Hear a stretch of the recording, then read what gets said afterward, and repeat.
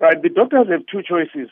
The first choice is to appeal to the Supreme Court against the decision of the Labour Court, which will suspend what the Labour Court has said. That will create a bigger complication for the government, because it can't do anything to the doctors until the matter is heard by the Supreme Court.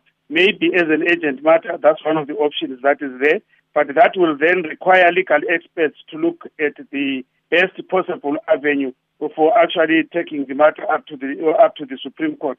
The other option is the doctors would have to comply, go back to work, and leave to fight another day.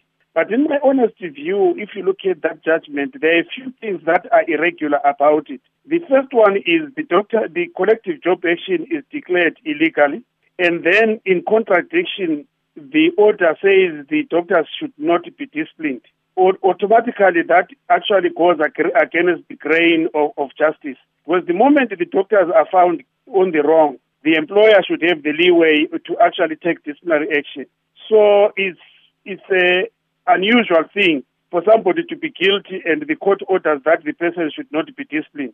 So already there are windows for going to the Supreme Court. And the Labour Court, in what I've read as the judgment of the Labour Court, what has been in circulation, he has not addressed the question of financial embarrassment by doctors who are saying, yes, we would like to go to work, but we don't have the money to go to work.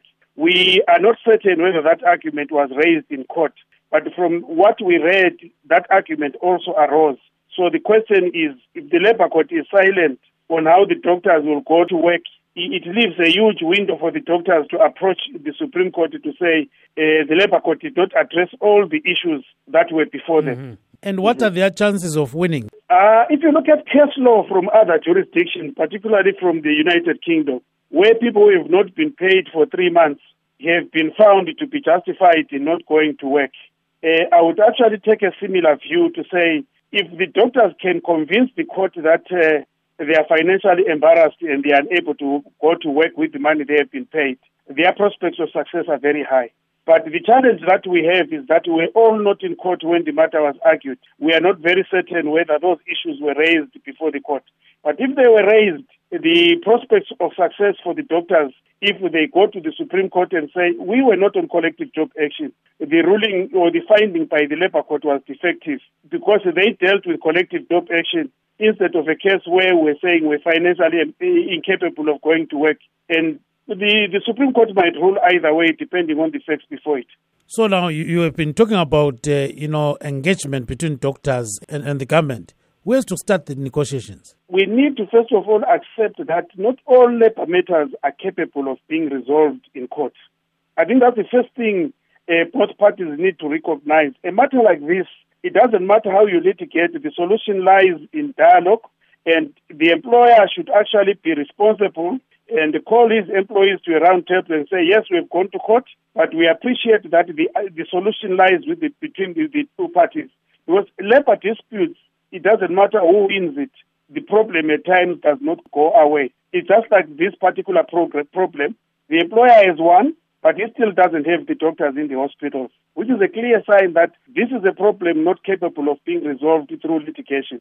We can talk about going to the Supreme Court or everywhere else, but the answer lies in the employer engaging his doctors and dealing with issues that are actually facing the doctors. They are specific, they are known, and the parties can engage and actually thrash them one by one.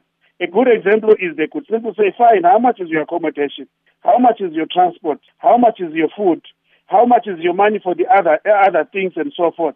What tools do you need to be able to work in hospital? Those are issues that are known that the parties can thrash and agree on timeframes for implementation.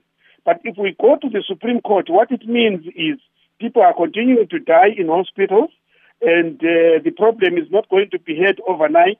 The Supreme Court has its own processes where papers are filed, and there could be errors in filing of papers which could delay even more. And at the same time, the death toll is continuing to increase in our hospitals.